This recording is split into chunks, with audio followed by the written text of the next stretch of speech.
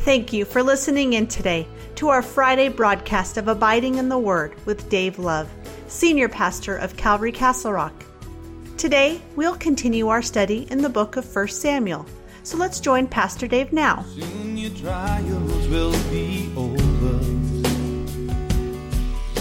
And so he is the Lord of hosts, and his purposes will be accomplished. The title Lord is used about 60 times in these first 3 chapters of 1 Samuel. So again, it shows Lord. He is Master. He is sovereign, is what that says. Elkanah goes up every year to worship in Shiloh. If you've read through Judges, you know that is where the tabernacle is. It's in Shiloh. It's not in Jerusalem. Shiloh is about 20 miles south or north of Jerusalem. And so this is where the tabernacle is in Shiloh. And it actually stayed there in Shiloh for about 400 years. So quite a long time is where the tabernacle was there in Shiloh, there in Ephraim. According to the law of Moses, Israelites were not to worship God through sacrifice anytime, any way that they pleased. They were to bring their sacrifice to the tabernacle of God, the priests of God, which at this time were at Shiloh. And so Elkanah, God has obtained is what that means. God has a hold of him. He shows he's a godly man. He's going up at the time that he's supposed to, giving the sacrifice that he is supposed to. He's being obedient to God. He's being obedient to God. And so it says also the 2 sons of Eli, Hophni, Phinehas, the priests of the Lord, were there. Now, this is interesting that this is mentioned here, if you ask me, because it's showing a guy that's going up, and and you would think all would have to say, well, he's going up to give sacrifices there in Shiloh. Okay. But it mentions here that also the 2 sons of Eli, Hophni and Phinehas, were there. Well, why would they be mentioned? Unless, through the leading guiding of the Holy Spirit, that God wanted you to understand the culture and the context of what's going up. Because Eli's sons, Hophni and Phinehas, were very, very wicked guys. They were evil. They were corrupt. They didn't have a spiritual bone in their bodies. They stole the sacrifices from the people. They were meeting with prostitutes and sleeping with the women at the gate of the tabernacle. And so this is being mentioned here to show that Elkanah, like everyone else, knew that these guys were corrupt. But yet he still comes and brings a sacrifice because that's what God says to do. Even though the spiritual leaders were corrupt, that did not allow for Elkanah to say, well, then I'm not going to give my sacrifice. See, even though they're corrupt, he still needs to do what he's supposed to do. Now, when I look at this, it should bring us some comfort today that there are those who have given money and resources to a ministry only to find out that the person who was overseeing that ministry wasn't faithful and used the funds for other things. And sometimes I will counsel these people and they'll say, I feel like such an idiot for giving. I should have known. No. You did the right thing. You gave where you were supposed to give. And you know what? Whatever happens with it from then on is not your responsibility. It's now the responsibility of the person who oversees that ministry. That they bathe it in prayer and they're doing the things that God has called them to do. But you still did the right thing. It doesn't negate Elkanah's responsibility to bring an offering to the tabernacle of God as directed. And it's the same thing with us. When we are ministering and when we are giving of our resources and our tithes and our offering to a ministry, and then you find out later on that ministry was not faithful with that, you still did the right thing. And you cannot go, well, that's the last time I ever give. Because you still have a responsibility to give to the Lord. And you will get a reward for that. Verse 4 says, and whenever the time came for Elkanah to make an offering, he would give portions to Peninnah his wife and to all her sons and daughters. But to Hannah he would give a double portion, for he loved Hannah, although the Lord had closed her womb. I find this interesting as well. The Lord is the one that closed the womb. However you want to deal with that, and we'll talk about that here in a moment. But a lot of times we have to look at things and says, and as bad as it might seem, you still have to be able to say, it was the Lord. The Lord's doing something here. When we're in the midst of that, it can be very frustrating.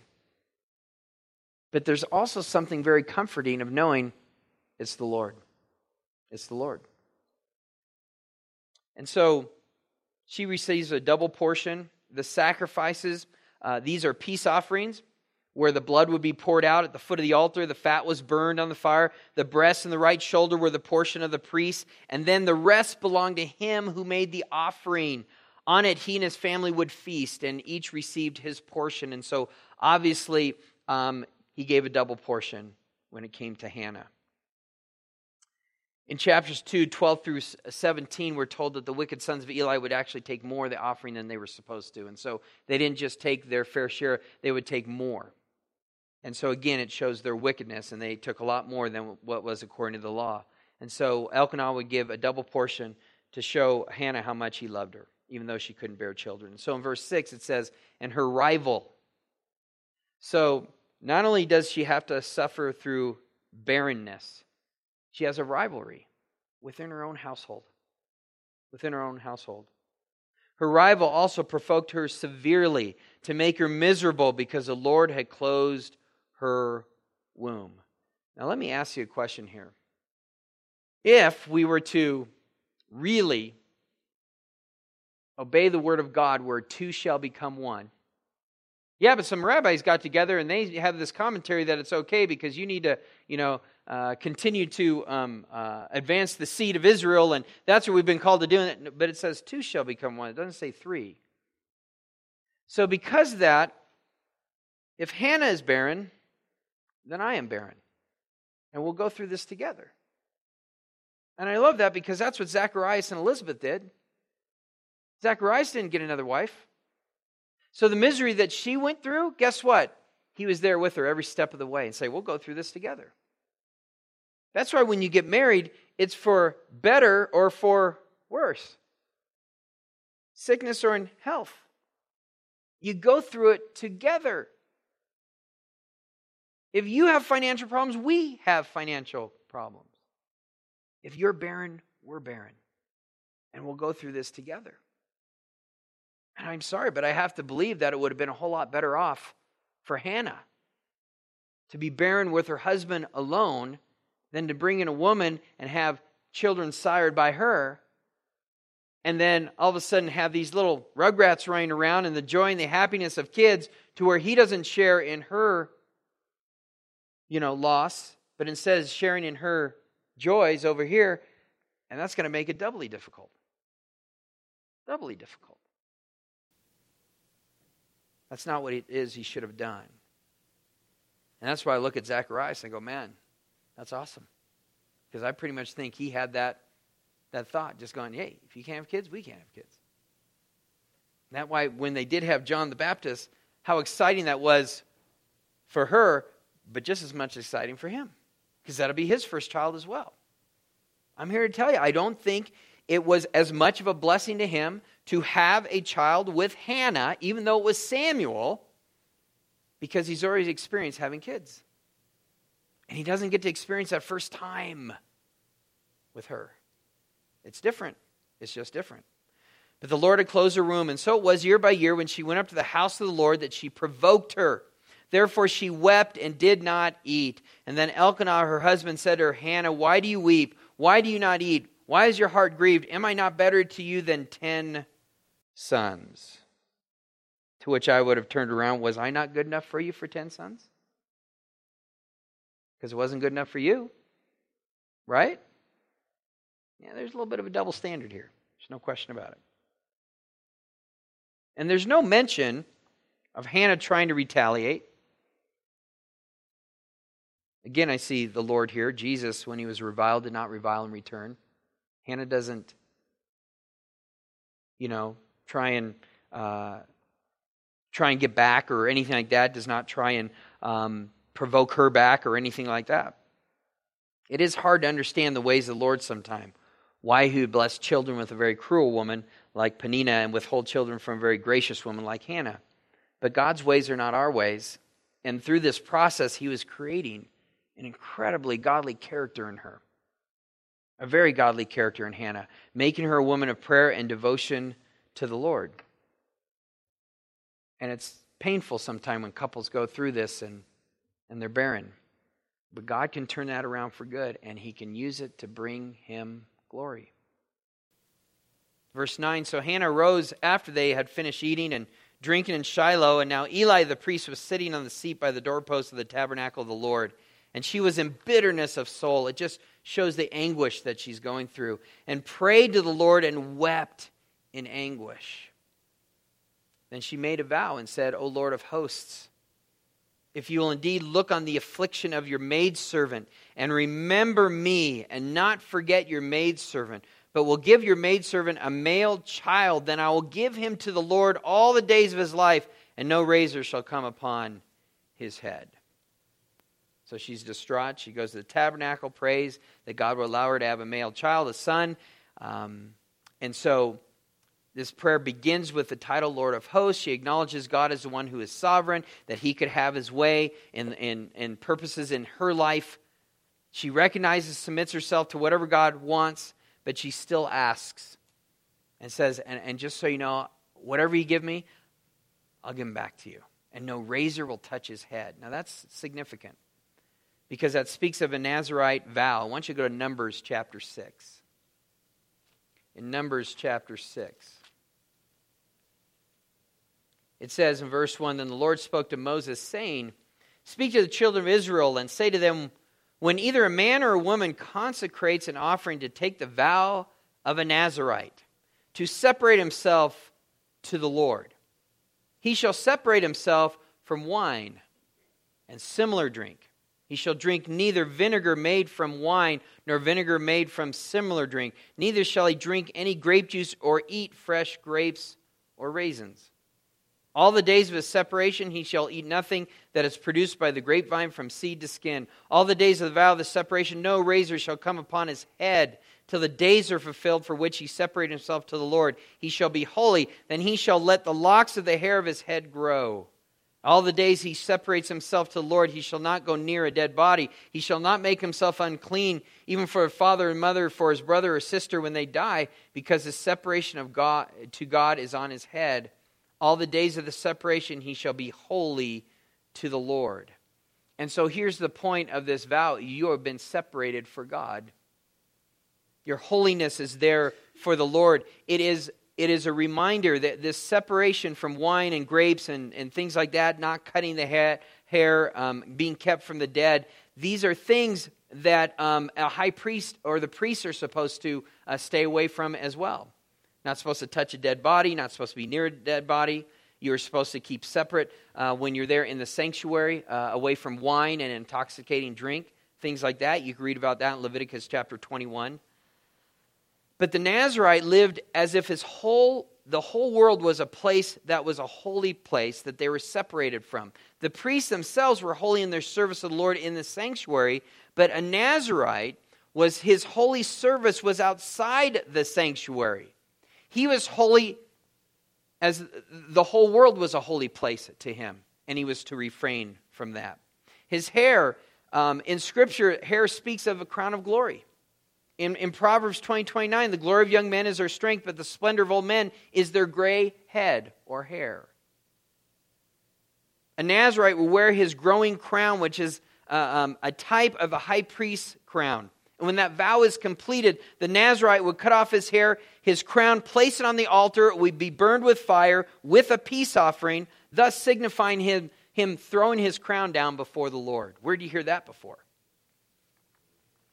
Revelation chapter 4, it talks about how the 24 elders, which represents the church, it says in Revelation 4:10, the 24 elders fall down before him who sits on the throne, worship him who lives forever, and cast their crowns before the throne, saying, You are worthy, O Lord, to receive the glory and honor and power, for you created all things, and by your will they will exist and were created. You are called to be separate from the world. This world is a holy place in which you are called to be separate unto the Lord, much like a Nazirite would have been, who has taken on this vow. You're not serving inside the sanctuary. This whole world is a sanctuary. And you're going to look different, and you're going to act different, and people are going to know that you are separated unto me. Does that not speak of what God has called us to do today? Absolutely. You're not to be holy here in this building. You're supposed to be holy and separated under God wherever you go. So people can see a difference. They have to be able to see that difference. They have to be able to do that. We have record of 3 permanent Nazarites in the Bible: Samson, Samuel, and John the Baptist. They were supposed to be Nazarites for their whole life. It's notable to see the type between Samuel and John the Baptist, because John the Baptist was to prepare the hearts of the people for the coming of their Messiah, their king from the line of David. And Samuel is preparing the hearts of the people for their future coming king, David, in whom the descendancy of the future king would come and reign forever in the person of Christ. Now, I particularly don't believe this is probably the first time that Hannah actually prayed for a son. But I bet it was the first time that she prayed with such sincerity of just going, I just want to let you know, whatever you do for me, I'm giving it right back to you. So if you're going to bless me with a son, I just want to let you know, until he's weaned, I am going to give him right back to you. And she's the one that offers up, he will be a Nazarite.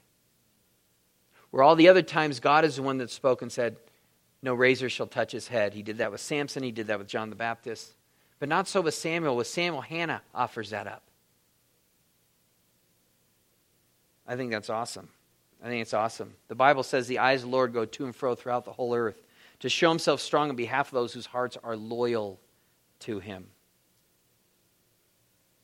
Another version says those hearts who are completely towards him. That means that God is really looking. He has to search. It's just not everywhere he looks. You honor me with your lips, but your hearts are far from me, he says. So there's people that, well, what about that person? What about that person? But God knows the heart. He's looking for that person that will just give it all to him. Hannah has come to this place and said, there's no greater desire that I have. There's no greater purpose for a woman in that culture than to have a child, and then to have a male child. And I'll give you the greatest gift that you could give me, a male child. I'll give it right back to you. That's someone who's completely sold out. That's somebody that God has brought to a point where they're just saying, Lord, just have all of me. The great thing is you can't outgive God. You know, it's so cool when she gives Samuel back to the Lord. We find out in the following chapter, in chapter 2, that she has 5 more kids after that. You can't outgive God. You know? God needs a man to leave Israel during these desperate days, and he needs a man he could speak through. We find out in chapter 3 that the word of the Lord was rare in those days, that there was no widespread revelation. God wasn't speaking to men at that time. He just hadn't found that person whose heart was loyal to him. So Hannah finally, out of desperation of her soul, says, Lord, if you would just give me a son, I'll give him back to you all the days of his life. And that's what God was desiring. He wanted a man that he could have all the days of his life. And that was given on his behalf by Hannah. Moms, don't think that you don't have influence in the lives of your children. You most certainly do. And it's in the power of prayer here. And God hears those prayers that you're praying for your children. He hears those prayers. When God now gives, he many times delays in giving in order that he might give more. He could have answered this prayer of Hannah's a long time ago when she was praying for her son. But he was waiting for her to get to that place of total surrender. It was through this that Hannah, we see this godly character of Hannah that we have before us right now. In James 4:3 it says, you ask and do not receive because you ask amiss that you may spend it on your pleasures. We don't always know how to pray how we ought to pray. And in Romans 8:26, it tells us that. And so sometimes there's just this groaning, Lord, I don't really know how to formulate this prayer. I know what it is that I desire, but as I think about it, and when I formulate it in my own words, it doesn't sound too godly. There's a lot of me in it. There's a lot about how this is just going to bless my flesh. But I'm prompted to pray about this this issue, this situation, so I'm just laying it before you, and a lot of times you just go, there it is. Thy will be done. I have no direction on how to pray on this. And sometimes that's kind of what needs to take place. God will take it from there. In 1 John 5:14 it says, now this is the confidence that we have in him, Jesus, that if we ask anything according to his will, he hears us. And if we know that he hears us, whatever we ask, we know that we have the petitions that we have asked of him.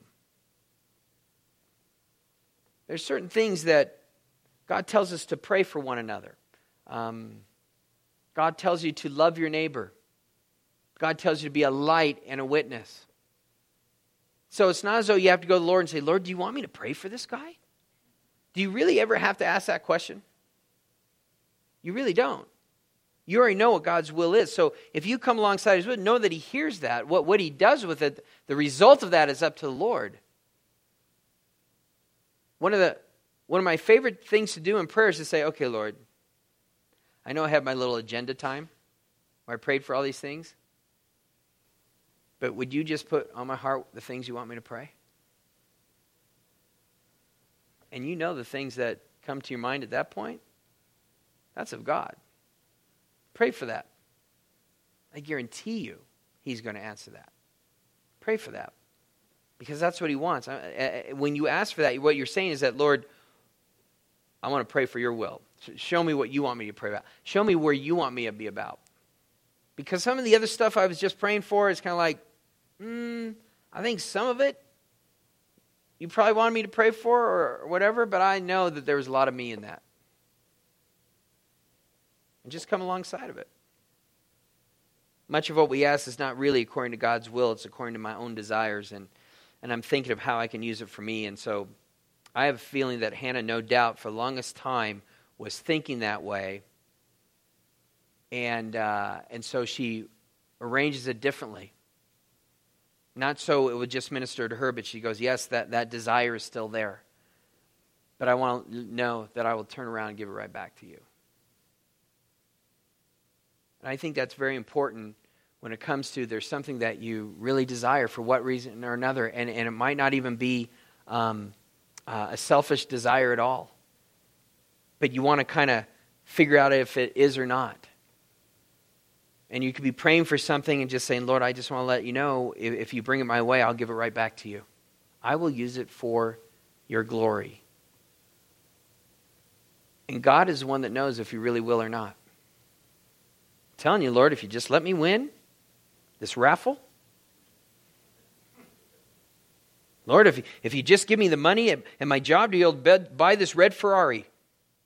No. God knows that you can't really use that red Ferrari for his glory. He knows, and you know. That's why I pray, Lord, thy will be done. Lord, show me the things that you want me to pray for. If I could just win the lotto, 50% of that will go to you, Lord. I forget what movie it was. It was a long time ago, and it was one where Burt Reynolds was trying to commit suicide, and he jumps and he swims way out in the ocean because he just wants to die, and he goes under, and he realizes how stupid suicide is. And he comes back up, and he's so tired he can't make it to shore, and he's just crying out, Lord, if you just help me make it to shore, I'll give you 50%. And as he gets closer to the shoreline, I won't forget about that 20% we were talking about. And when he makes it, I'm good for that 10%. And that's kind of how it is. And God knows that.